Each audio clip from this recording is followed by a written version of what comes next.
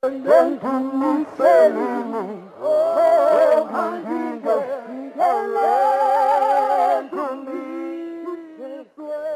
of smiling Karabo Mokoena adorned the inside of the Diepkloof Community Hall, where her memorial service was held.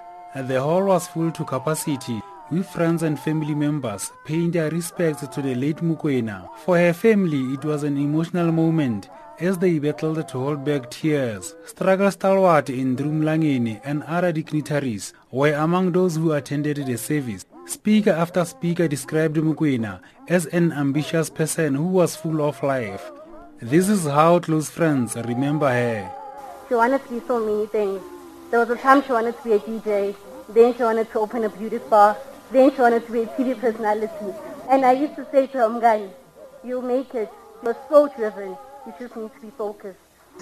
I remember the first day I saw her, I was like, wow, this girl is so beautiful. You know, she was just sitting in a corner there, nice and shy, you know, not talking to anyone. And then I remember there was a time when she had to share, you know, and just share the word of God, as well as just give us a background of where she comes from. You know, I remember when she spoke with so much grace.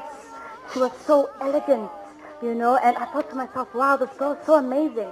She just had this aura that I just couldn't ignore. I knew right away thinking, something is wrong. I tried to call her, now she's not picking up her phone. I remember once Karabo jokingly asked me if I would cry if she died, and if I spoke at her funeral, what would I say? And I playfully responded by saying, here lies my beautiful friend who loved attention. And we laughed about it. And I never dared to dream that the same year I would actually be standing here in front of all of you. And as much as I know that you've lost it because it hurts, I just want you to know it's not a total loss, because through Karabo you've gained many more daughters. And I pray that as the years go by, you will see how dear you are to us. Mokwena's brother, Lebogang, says his sister used to pray a lot. I remember the times we used to spend together. Like, she used to like taking pictures a lot. Hey, yo. She also used to pray a lot, like a lot of times. Like one time, I saw her praying in a room, like how? Come by. Where's her? Like, I didn't know anything about praying. I didn't know God, I didn't know Jesus. I was like, why don't you teach me that? She's like, nah, it's a gift from God. Patrick Shai from Kulumandoda, a men's forum, says he used to be abusive, but he has since changed.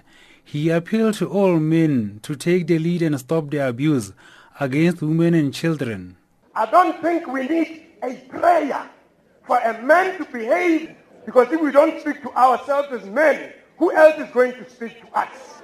When are we as one that are going to take our position in society, our position in families, and come to the defense of our women and children?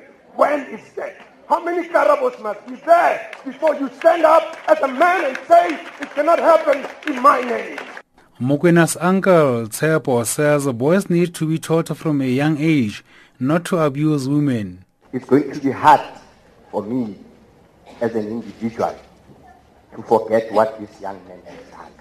Then I know that even after this, you'll talk and talk and talk and shy away. We'll continue this whole thing of raising boys and teaching them that it is wrong to raise your hand for a woman. A woman is a flower. Mokoena will be laid to rest on Friday. I'm Ditabatsotezi in Johannesburg.